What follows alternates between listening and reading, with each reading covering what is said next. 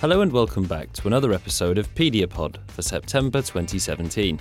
This month, we meet another early career investigator, this time Dr. Virajalanda Alareddy, and discuss his recent paper on opioid abuse in children.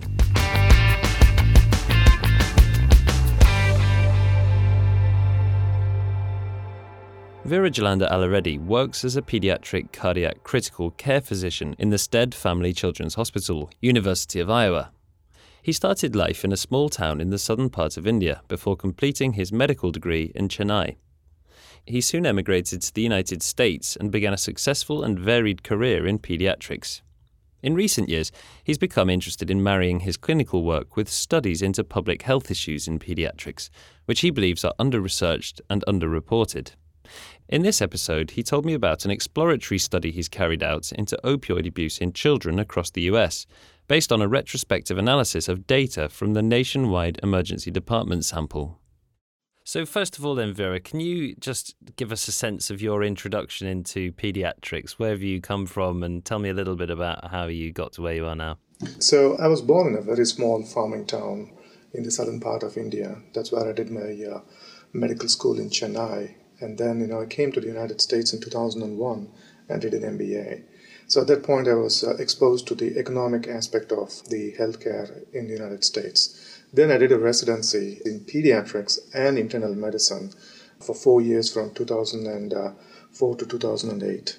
And then I got more interested in the critical care aspect of pediatrics, and I did a fellowship in pediatric critical care medicine.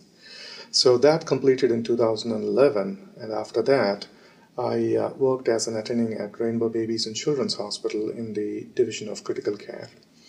At that point, I developed further interest in cardiac critical care and also health outcomes research. And then I went to Boston for about a year at Boston Children's Hospital and completed a fellowship in pediatric cardiac critical care. To further pursue my interests and to get my visions aligned, I interviewed at the Stead Family Children's Hospital at Iowa, and I thought that was the perfect match for my both clinical and research interests. I wonder if you could explain for us how you transitioned, or why you transitioned from this kind of surgical and very clinical background into the public health issues that we're here to discuss today. When I did my MBA, I was exposed to the healthcare economics and also to health outcomes research. I was very interested in the public health aspects impacting critical care. Whereas, my clinical activity is pediatric critical care, and we see a lot of kids who actually have this opioid abuse and other problems. So, which means, I'm trying to develop that very niche area, which is pediatric critical care with an emphasis on public health outcomes. This is something I don't hear about very often. Is it a problem? Unfortunately, the way that I see it is public health issues in pediatrics are, under-researched, underdiagnosed, and unfortunately even underreported. I've seen several problems which are mainly adult-related problems which happen in pediatrics. Say, for example, non-accidental firearm injuries and also substance abuse issues. So that, kind of kindled my interest to look at what's happening at a national level with regards to the personal experiences that I've seen in my workplace, which is kids coming to the emergency department for any cause and then being diagnosed, to have an associated problem, or sometimes the primary problem, which is substance abuse. Specifically, I wanted to look at opioid abuse. And now, we know that in the United States of America, even the president of the United States, Donald Trump, has very recently stated in his interview that the opioid crisis is actually a national emergency in the adults. So my research is just an extension of that statement, which is, well, actually, it's not just the adults. Even in the pediatrics, this has become a big problem. And I'm sure that it will be news to a few of our listeners that it's a problem at all. But what shocked me was that above that, it seems to be increasingly problematic. Absolutely. One of the unique things about the study is, this was not just like one state. This is the entire United States of America. So we used a nationwide emergency department sample, which is the largest administrative data set for kids, who visit the ED. We used the well-validated and well-used ICD-9 CM codes for opioid abuse and opioid dependence. And when we say kids, the American Academy of Pediatrics defines this as from 0 to the age of 21. And what we have shown across the national trend is 117 children every day get diagnosed with some form of opioid abuse or dependence when they come to the ED. And as you rightly point out, the concerning part is, the trend is increasing. In the year 2008, there were 30,000 visits wherein, the kids were diagnosed with an opioid abuse or dependence. And that gradually keeps increasing over the next, several years. And in 2013, nearly 50,000 kids have been diagnosed with, some form of opioid abuse. This, translates to roughly 250,000 kids who have been diagnosed with some form of opioid abuse in the past 6 years. And you also assessed several different demographic characteristics of this cohort then to perform a multivariate analysis. Absolutely, because since this was the first initial exploratory study, we used all the available demographic variables and other hospital variables and patient variables in the NETS data set, which means we used age, we used gender, we used race, we used their economic status, which region of the United States they're coming from, is it a teaching hospital, non-teaching hospital, so on and so forth.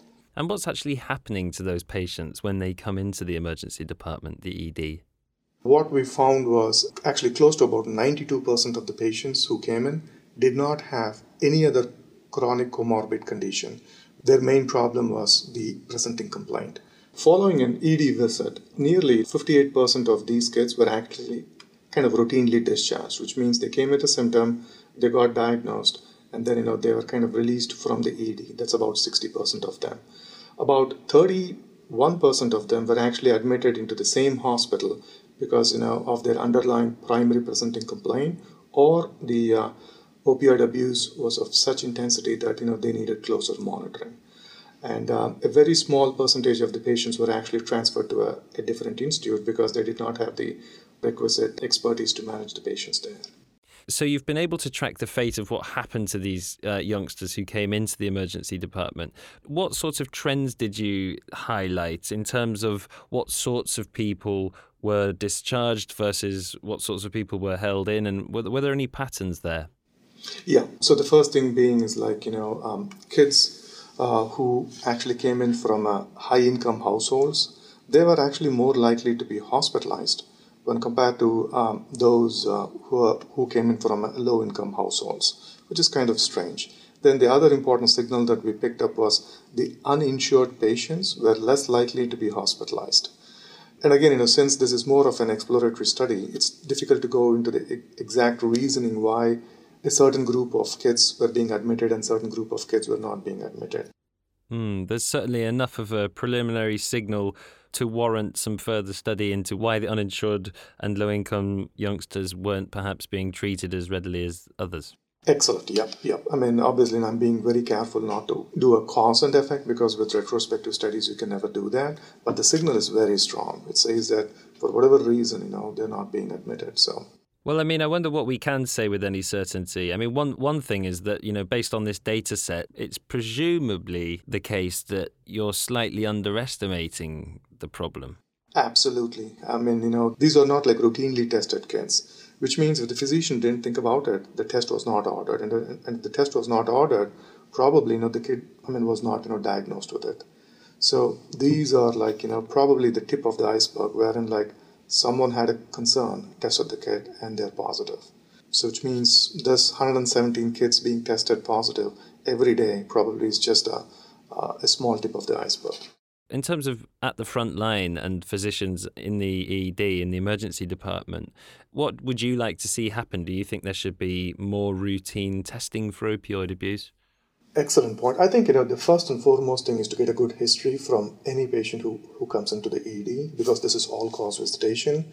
Because if the kid already tells you that, hey, yeah, I do take opioids, then the question is to ask them okay, why do you take the opioids? For how long have you been taking? Are there, issues associated with it? Then the next question is, if the patient is having some symptoms associated with the opioid abuse, then you say that, you're going to test it. And once you're positive, then, you have a diagnosis there. Unfortunately, what's happening is, this opioid abuse is being relegated to the adults, thinking that, this is an adult problem. And some of the signs and symptoms are very vague that, unless you specifically think about it, you're not going to ask. And if you're not going to ask, it's very unlikely that the kid is going to tell you. So I think what my study highlights is we have a problem. So which means whenever you see any kid in the ED, please ask the right questions and do a thorough history, and if need be, do the test to either confirm or to refute if the kid has got opioid abuse problem. That was Dr. Virajalanda Alareddy from the Stead Family Children's Hospital, University of Iowa. That's it for this month. Join us again for another episode of Pediapod next month. Thanks for listening. I'm Jeff Marsh.